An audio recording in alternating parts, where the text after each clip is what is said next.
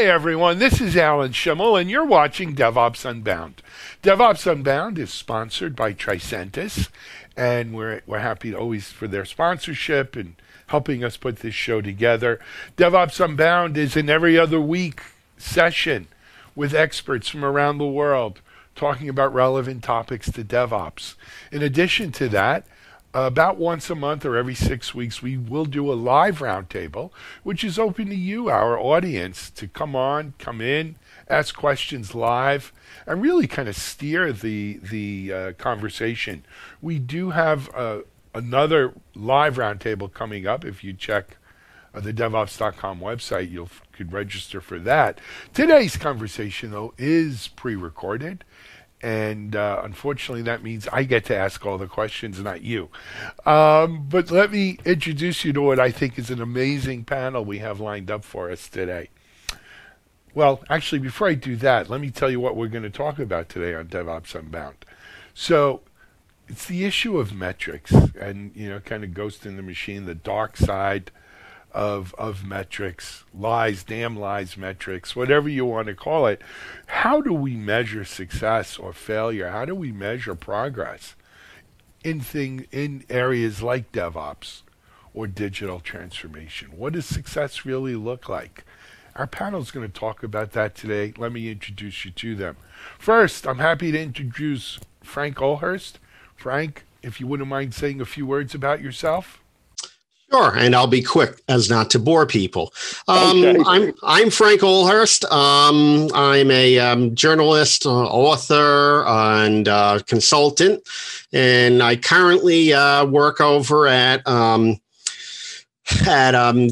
as a contributor, at Security Boulevard as a contributor, and I am also a contributing analyst. And that's pretty much my story, other than, I've got 30 plus years, I hate to date myself, 30 plus years in the IT field. And I've worked both for the federal government, I've been a developer, and I've put a lot of effort into cybersecurity. Excellent. Thanks, Frank. Next, let me introduce you to one of my friends from the other side of the pond. I've known her now for 8 years more. One and only Helen Beal. Helen, welcome. Oh, it's a pleasure to be here as always and spending time with you and the others. So thank you very much for the opportunity. I'm Helen Beal. I'm Chief Ambassador at DevOps Institute and therefore one of the co-creators of ADOC, which is the assessment of DevOps capability, which I may mention once or twice during today's session.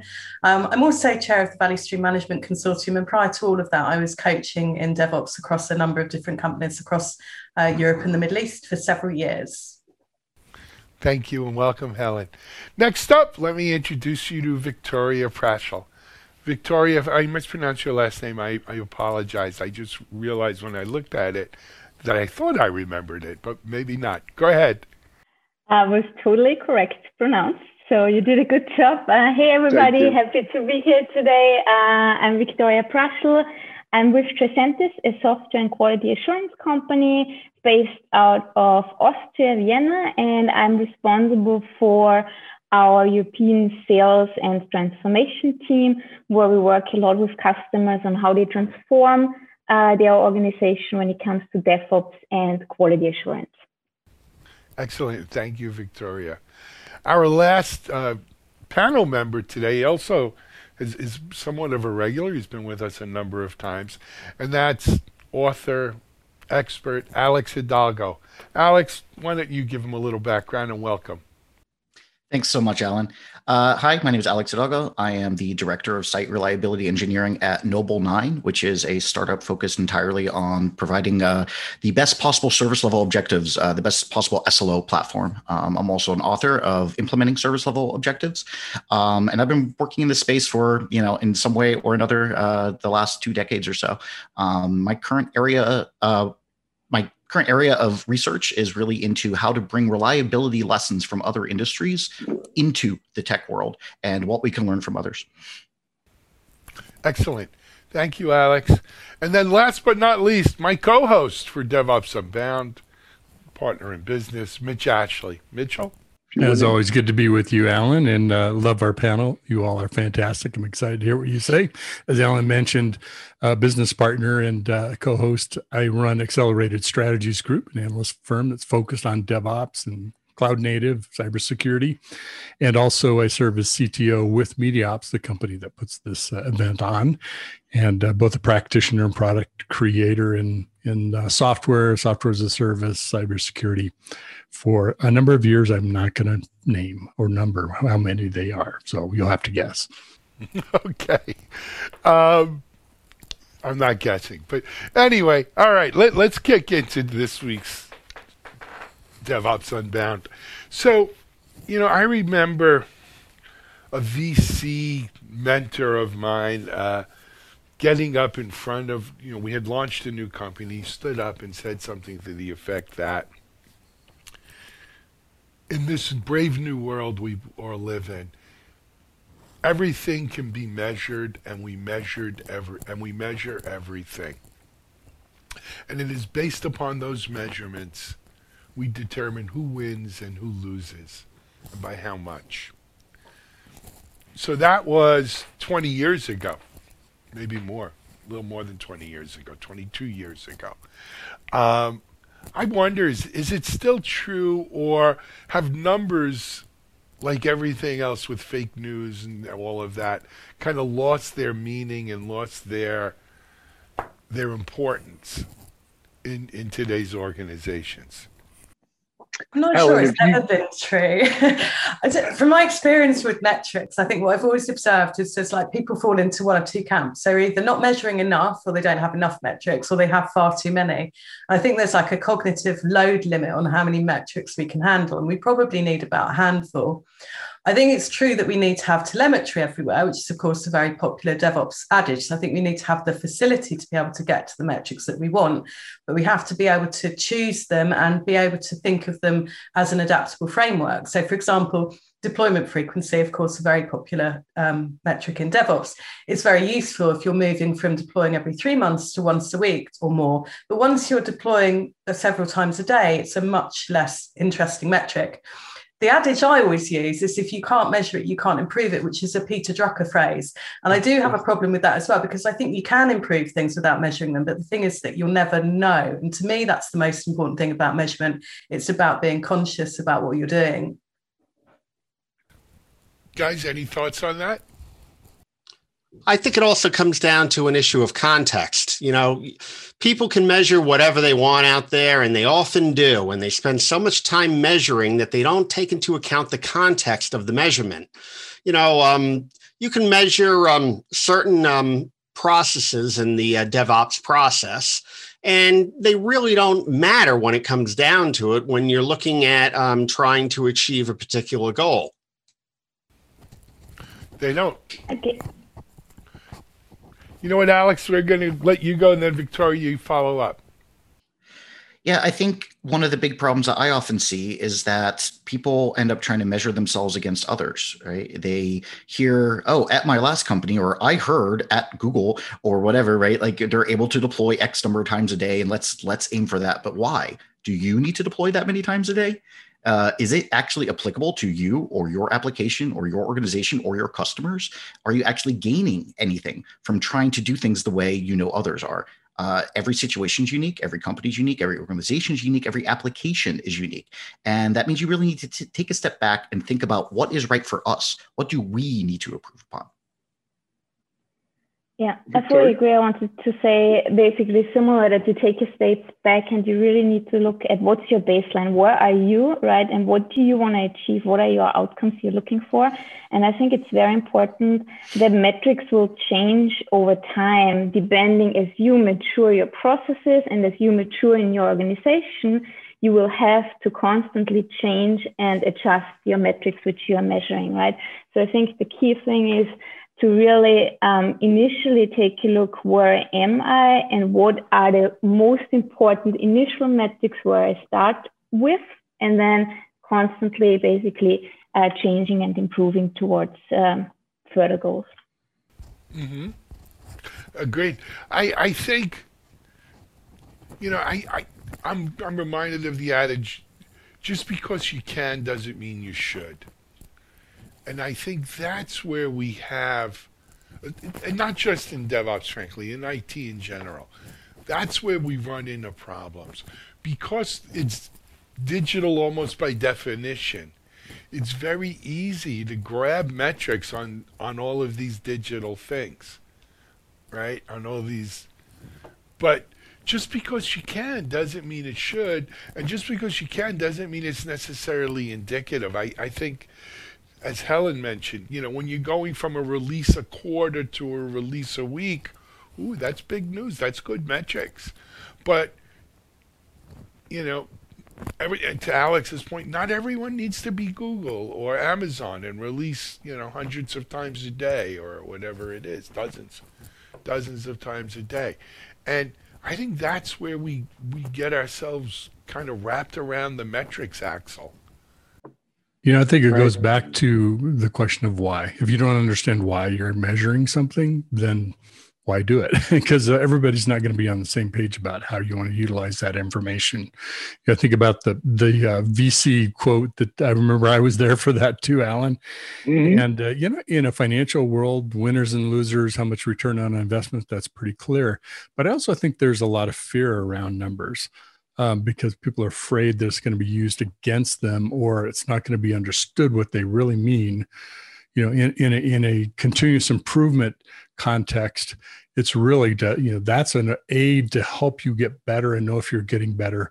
And you have to decide if it's the right things, but you've got to put that context, as Frank's mentioned, and we have to be on the same page about what it is we really are. What does it mean to put a release into production? Is that a canary release? Is that a real across every data center that we are in the cloud? What does it mean to do a release? So you have to get to that specificity. We're all in agreement. That's important to us because we either want to measure ourselves by it or improve at it. I think it's been implied by a lot of the speakers already, but I just really want to say explicitly as well that I don't think metrics should be inflicted on people. They should belong to the team. The teams need to generate them themselves. You can set things like KPIs at a higher level and have them connect, but things like OKR should be really generated and owned by the team themselves. And that really speaks to some of the cultural elements of DevOps, which are much harder but not impossible to measure. But things like distributing authority and having autonomy at the team level to choose and define and improve the work, and that move from leadership, from being managers and leadership becoming coaches that are moving impediments out of the way. I think, Alex, you were inferring this as well, the importance of the team level metric.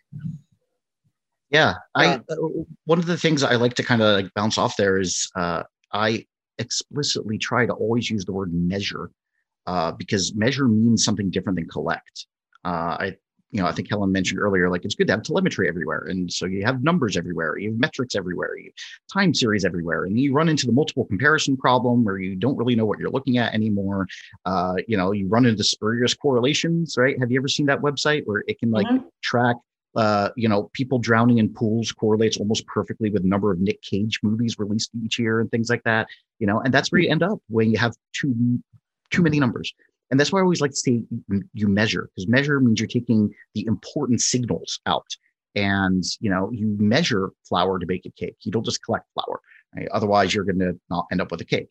And, it has to be an intentional act. And this kind of, like Helen just said, like you can't inflict metrics on people. You need to let them collect it correctly, measure it correctly.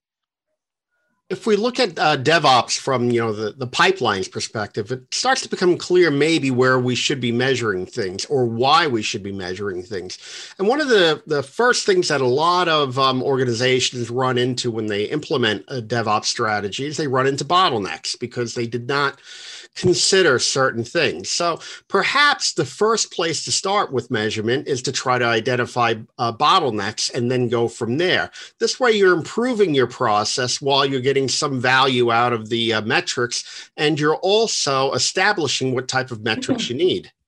I'm glad Frank brought that up because I really think that for me, there are two classes of metrics that that are the most important, underpin everything. And one thing I will say about the DevOps pipeline is, in my opinion, it doesn't start early enough. There's that fuzzy front end, and I think we need to expand it right back to where the idea happens. But my duality of metrics is basically, if we measure flow and we measure realization of value, we really have a concept of what the customer experience looks like. So we know how fast we're able to deliver the things that they need, and we're starting to understand whether we are actually delivering the things that they wanted. And I just wanted to add, like Frank's point about bottlenecks is great, but we can get meta about it, right? We want to make sure we're very carefully selecting what we're measuring, and identifying bottlenecks might be a great start, but we need to carefully select which bottlenecks we even want to address in the first place. Just because we can see that something slows down somewhere or doesn't mean that that's necessarily an area of focus. We could be waiting 6 weeks for a security check, and it's really hard to get out the way. But we could maybe, and Viktoria may be having an example around, I don't know, test automation or something, Viktoria. Yeah, I mean, also test automation alone, right? You have tons of metrics you can actually measure just from a QA perspective. And if you don't measure the right things there as well, everything is at a standstill. But I think it's also very important to, I like the bottlenecks you just mentioned, Frank, because one is the team level, but then you also want to see how does it look from an end-to-end process? How does my overall customer journey look like? And I see quite often companies, actually, they start and they identify the right metrics on the team level, they get the teams there, but then they are failing on the overall picture to bring everything together. A lot of people struggle with that. That's what I see. I think the mistake that a lot of the teams make nowadays is that they either look at this and they try to relate either DevOps to like a waterfall ideology where there's a beginning and an end and you can measure certain points, or they look at DevOps as, this rigid structure on how you do things, where the whole idea behind DevOps is that, it's flexible and it could be easily modified to meet specific needs. So I think people run in not only into an issue of where do I establish metrics? Why am I doing metrics? But also, how you interpret those metrics. I mean, like we were talking about before, release frequency and things like that are great for, what we use as a term as vanity metrics. It's, hey, we accomplished something. But when it really comes down to it, what did we accomplish and how did that improve the process? And I think people are losing sight of that. It's been said already, I think, here, but I think that focus on outcomes is really, really key. And I think there's a couple of other things I wanted to bring up. One is that we talk a lot about being data-driven in DevOps, and I'm starting to think actually about being more insights-driven. And the other conversation I've had recently is about doing less hypothesis-driven development and more impact-driven development, which I think is another really interesting iteration on our ways of working. And it reminded me when Alex was talking about this idea of having telemetry everywhere, which is wonderful. So the idea then is that you can get any metrics you want, and you don't want all of them, but at least you have the ability to choose them. But as Alex pointed out, there is this downside to this, that we are just overwhelmed with data. And I think there's something that AI can help us with there as well. I mean, it's just a fact. There's far too much data in the world for us to cope with. We need somebody or something, probably, that we've created a machine to help us with. So Alex, I wondered what your thoughts were on AI in the context of measuring our journeys. You've asked a very interesting person about this, because I'm actually fairly dubious that a lot of these models will actually help. You need a lot of data to train a model. And most people don't actually have that much, right? We may be talking about, we have too much data and we're swimming in data and this and that. Very few people have enough data to properly train models. Can this work in some contexts? I think so. And I think a lot of smart people are working on the problem. But I do think there's a little bit of an overblown focus on it today, because I think it's a lot of trying to fit a square peg in a round hole. We need to, like everything else, as we've been talking about, you need to be careful and you need to think about what outcome you're really looking for, and then decide, is machine learning the right thing here? Because just because it's a buzzword, just because lots of people want to do it, doesn't mean it's always going to work. You need to make sure that you're picking the right tool for the right job. Yeah, and the same can be said with automation when it comes down to it. If you don't know the possibilities or the probabilities around a process, how can you automate it unless you have the data to provide you with that insight? Which I should say, those words just like remind me of, what we can do with data is statistics. And actually, when you see me flinch a bit about like, oh, should we use ML or like, should we use AI? I think a lot of the places where people are doing ML, they're actually just using stats. And that's great because statistics can actually compensate for not having enough data. That's kind of what it does best in some sense. So I am a huge fan of using models. I'm a huge fan of using math. Just again, let's make sure we're using the right math. Do we need to build an ML model if a simple regression tells us everything we need to know? Yeah, I do agree with you about the AI machine learning of it. It takes a ton of data if that's a measurement in the data world. I want to go to something that you said, Helen. I really like the word outcome. What are the outcomes have we achieved an outcome when we're delivering software or creating an experience or something out of the process? Because ultimately that's what matters, right? We can improve the things within it. We can automate the processes within how we create software. But it's all for a purpose, right? It's all for, if we're not doing a better job of delivering on an outcome, maybe those things we're working on internally are sort of navel gazing, if you will, looking internally, but it isn't really that valuable. Let's work on the things that we can connect to an outcome. That's what I would propose. It's funny, the other day, it was at DevOps Enterprise Summit, actually, one of the speakers used the phrase time to market. And I kind of in the Slack chat went, oh, time to value, because obviously there's no point getting something out the door if it's useless. Whereas with time to value, at least we're recognizing that it's being giving something useful to somebody. And then John Smart corrected me with time to learning. And I thought, oh, no, actually it has moved. We've moved from time to market, time to value, and now we're on time to learning, where we're recognizing that actually something only becomes useful when we've seen it have value and we've learned from it and decided to do something else. But yeah, it's the same as this kind of impact-driven development as well, this idea that we really focus on having an idea about what we're trying to do, and then importantly measuring that it did what we thought it was going to do. And we've been traditionally really bad at doing this in the technology world because we've been really project-driven. And when we're project-driven, we have huge amounts of requirements, which are really difficult to track the impact of, because we delivered them all at once and we weren't doing things like canary testing, which does allow us to look at a much more granular level. And the other problem with being project driven is we're always under so much pressure to deliver. Our testing always gets squished because our development overruns and our live date never moves. So by the time things go live, we're so exhausted, and then we disband the team and put them into other places anyway. So no one ever goes and has a look and says, did that really deliver the £4 million that or $4 million that we said it would?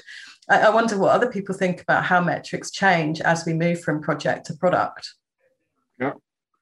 So I'll quickly jump in here on that, and it says something Helen, you mentioned, Alex mentioned. I think what we're guilty of, and that's part in the abstract, we talked about the dark side. And it's not that, Mitchell, I am your father. But there's a dark side of these metrics, which are that in the absence of facts or in the absence of knowledge, we try to fashion metrics to compensate. So with something like DevOps, right, where there's a lot of cultural aspects that come into play. There's a lot of intangibles that come into play, and they're almost by definition hard then to measure because they're intangible, they're not tangible, right? And so we compensate by coming up with what some may consider, frankly, nonsense metrics, right? That make us feel better or make us feel like somehow we are measuring the immeasurable. And I think that is an important part of this whole thing, right? Measure what you can, but are there things that are just immeasurable? Anyone? Yeah, sorry, me again for a second. I don't believe so. And, as a coach and consultant for a long time, I was discovering clients that felt that their biggest problem with deploying DevOps or implementing DevOps was the cultural side. So that seems like something that you can't measure. And it is true that you can't really get data out of Jenkins to tell you what's happening in your culture, but there are other ways to do measurement. And I think it was Victoria, sorry if it wasn't Victoria, but somebody said the importance of baselining your current state. And that is absolutely essential. And I think people don't always do that. They kind of dive into trying to get metrics without really kind of going, okay, this is where we're starting from, figuring it out. So from the human aspect side, I mean, talking about ADOC that I mentioned earlier, the assessment of DevOps capability, we have 5 different dimensions in that, and each dimension has 12 subtopics. So we have 60 topics in total, and I'm starting to sound like we've got way too many metrics. There's a lot of subtlety in the way that it's baselined, and the first dimension is human aspects. And within that, we're really getting a feel across an organization, team by team, where they feel their level of capability is around things like psychological safety, around transformational leadership, around how much autonomy and mastery and purpose they have in their daily role. So you'd be surprised, I think, about how possible it is to measure cultural capability without necessarily having a knowledge of how many, or relating it to how many artifacts you've got in your artifact repository. There are other ways of doing this. And sorry, I interrupted you, Alex. No, I think those are all great points, but we do have to, as with everything else, approach that with a little bit of caution, because especially if these are self-reported, right? If these are numbers that you're looking at, like, are you happy on your team? Do you think your organization's heading in the right direction, right? Like those normal kind of questions, and then asking people yes or no, or do you put it on a sliding bar from 1 to 5? And, studies show most people are just going to pick 1 or 5 anyway.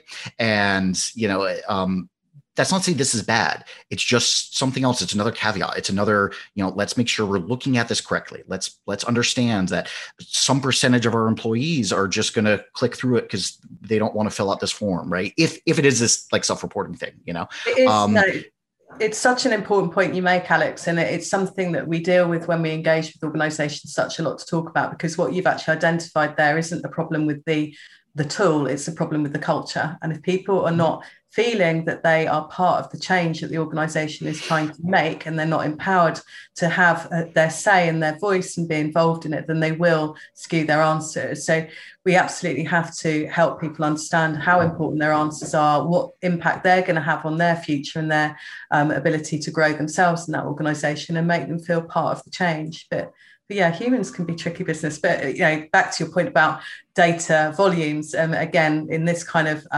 assessment environment, it's quite important to have enough data to weed out variations from people that maybe don't care or are skewing for other reasons. Which, again, you can use some basic statistics to ensure you are dropping your outliers, right? You may still be able to get very useful data out of this stuff. Again, just got to make sure you're looking at it in the right way. Victoria? Yeah, I think, quite often we just force metrics on teams, right? So that's why I like it a lot that you said, Helen, that you need to also understand the culture. So where is the team from a metrics perspective? Do they understand why we are measuring, right? Or are you already in a stage where they say, okay, I understand why we are measuring certain things, but now we need to constantly figure out which metrics we are measuring. So I think it goes back to the team and explaining the why, and then really helping them or work with them together.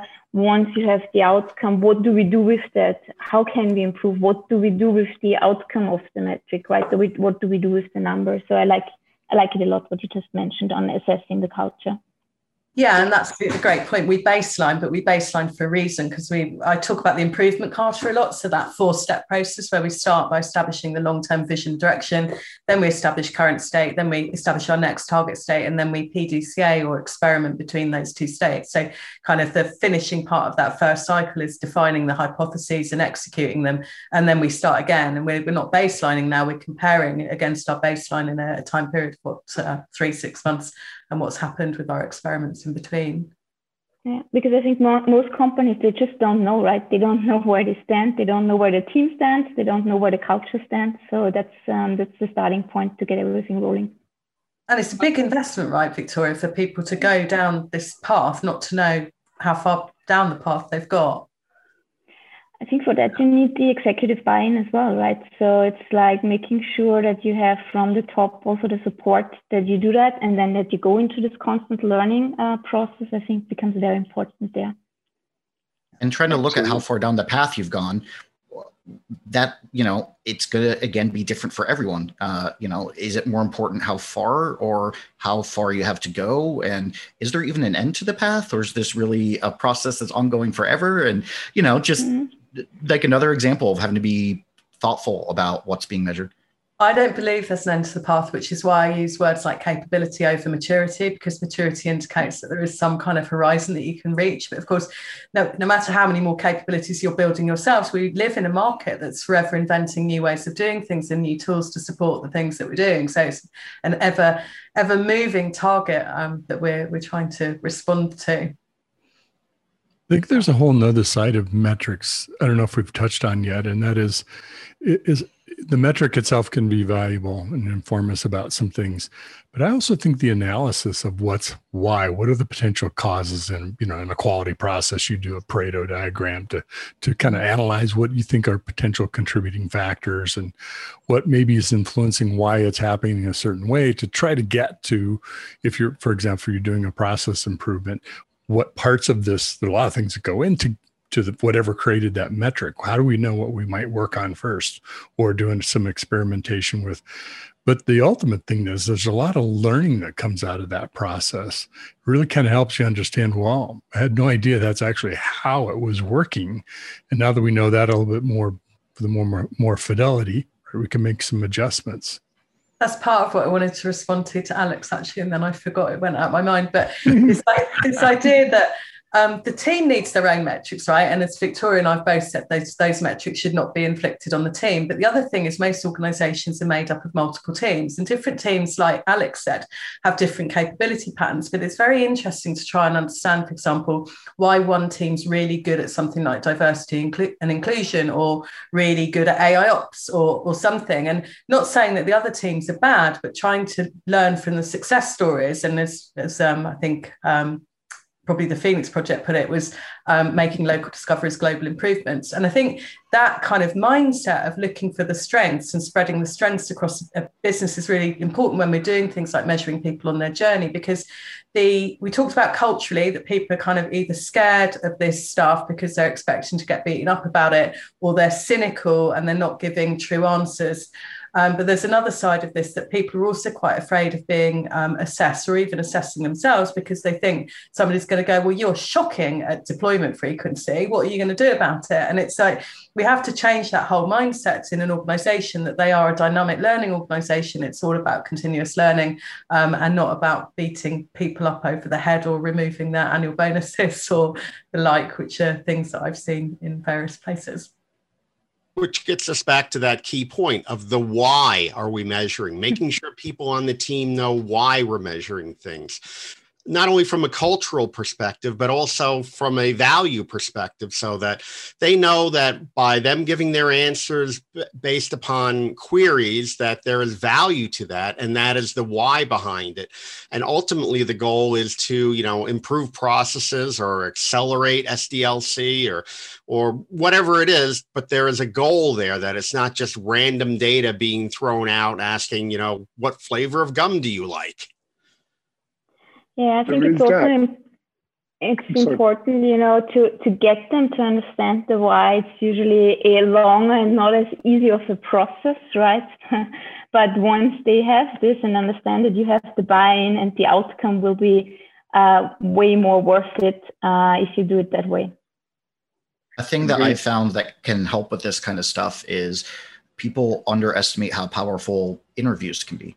Right? Instead of just asking people to self-report or just collecting random numbers out of your computer system, sit down with people and talk to them, not for 5 minutes, like schedule an hour, right? Sit down, find out, what is this person thinking? Make sure you're talking to the right people, not just in terms of organizational structure, because you do want to make sure you're talking to people at all levels of the company and all roles, but also make sure that the people you're interviewing are comfortable with it in the first place. Not everyone has the personality to want to sit down for an hour, So another example, select carefully, measure carefully, but I found so much value in just, instead of trying to do this in, some method that is based around metrics, right? Like we're talking about metrics. Sometimes you don't need metrics. Sometimes you just need, the human interaction, and you can walk away with that if you really want to then throw that in some kind of scale and attach a number to it, maybe.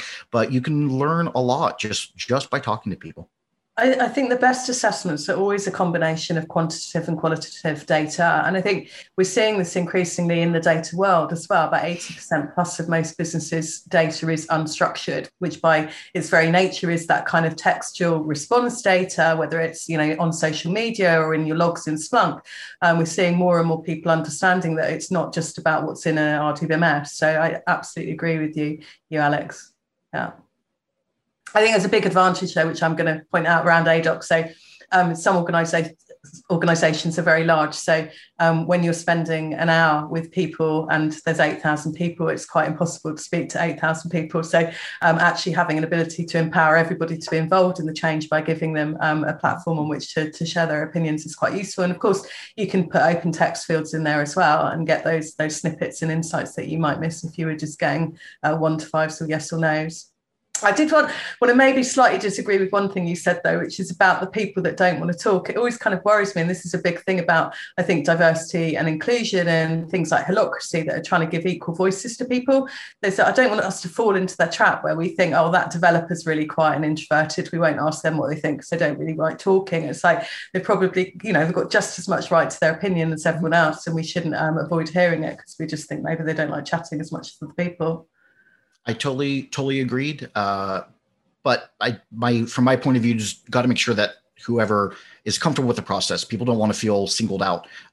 Just like everything else, depending on the person, depending on the culture, depending on the team, they might feel like, why am I being picked? Is this a bad thing? No. So it's just about being thoughtful. Like that's all I meant. Definitely don't want to exclude anyone. Definitely want to make sure we're getting every possible voice. Just want to make sure people feel safe about it.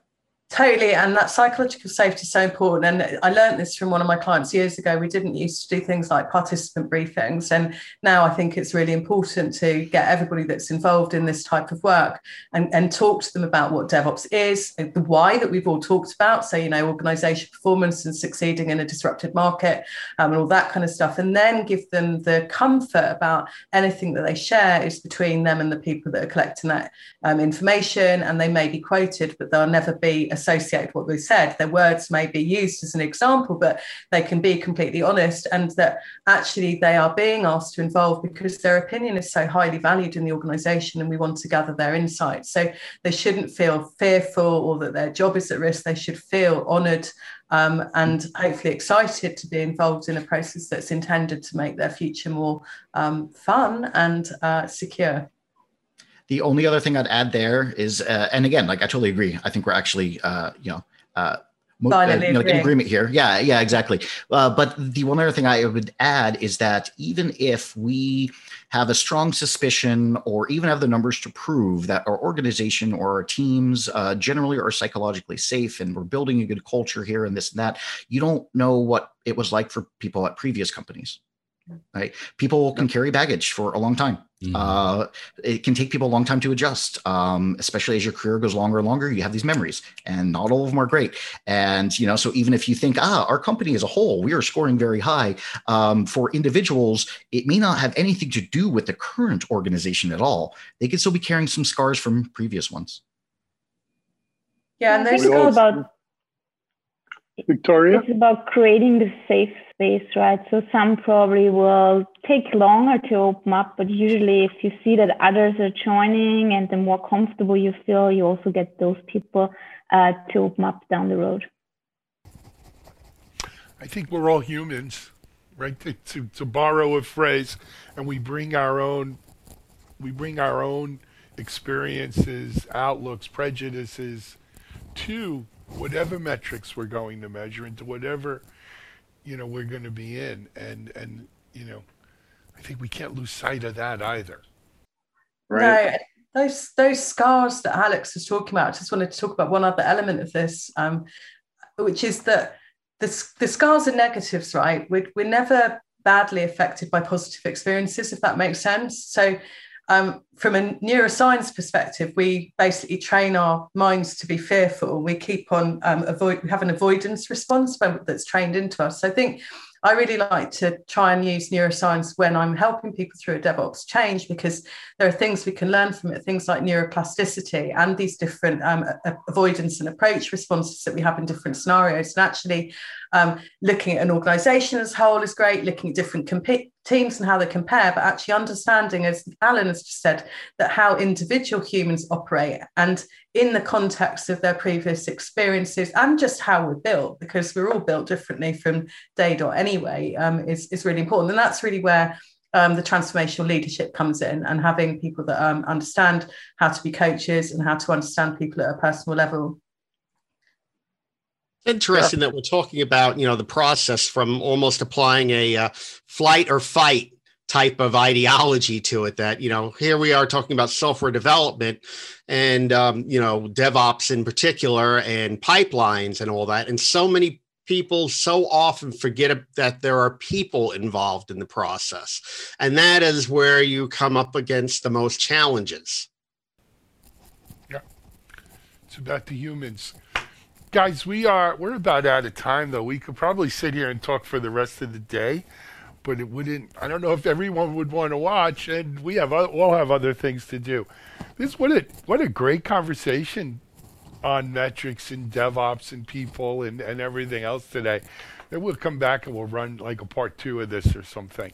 But for now, I need to pull the plug. I want to thank our friends at Tricentis for making DevOps Unbound possible with their sponsorship. Alex, Helen, Viktoria, Frank, great conversation, man. Great conversation, men and women. Good stuff. Mitchell, you want to take us home? What I'm struck by is the richness of just the word metrics and what all it can mean, and the depths of it and aspects, whether it's the human side of it, whether it's the why, whether it's the outcome. I think there's several good takeaways there from this. And so I hope it's helped everyone kind of think about maybe why you're doing what you're doing and how you want to lead that going forward. Excellent. All right. This is Alan Shimel from MediaOps, DevOps.com. Here on DevOps Unbound on TechStrong TV and the TechStrong TV network. We'll see you in about 2 weeks with another great DevOps Unbound episode. But for now, this is it. Thank you, everyone. Thank you for watching. Take care.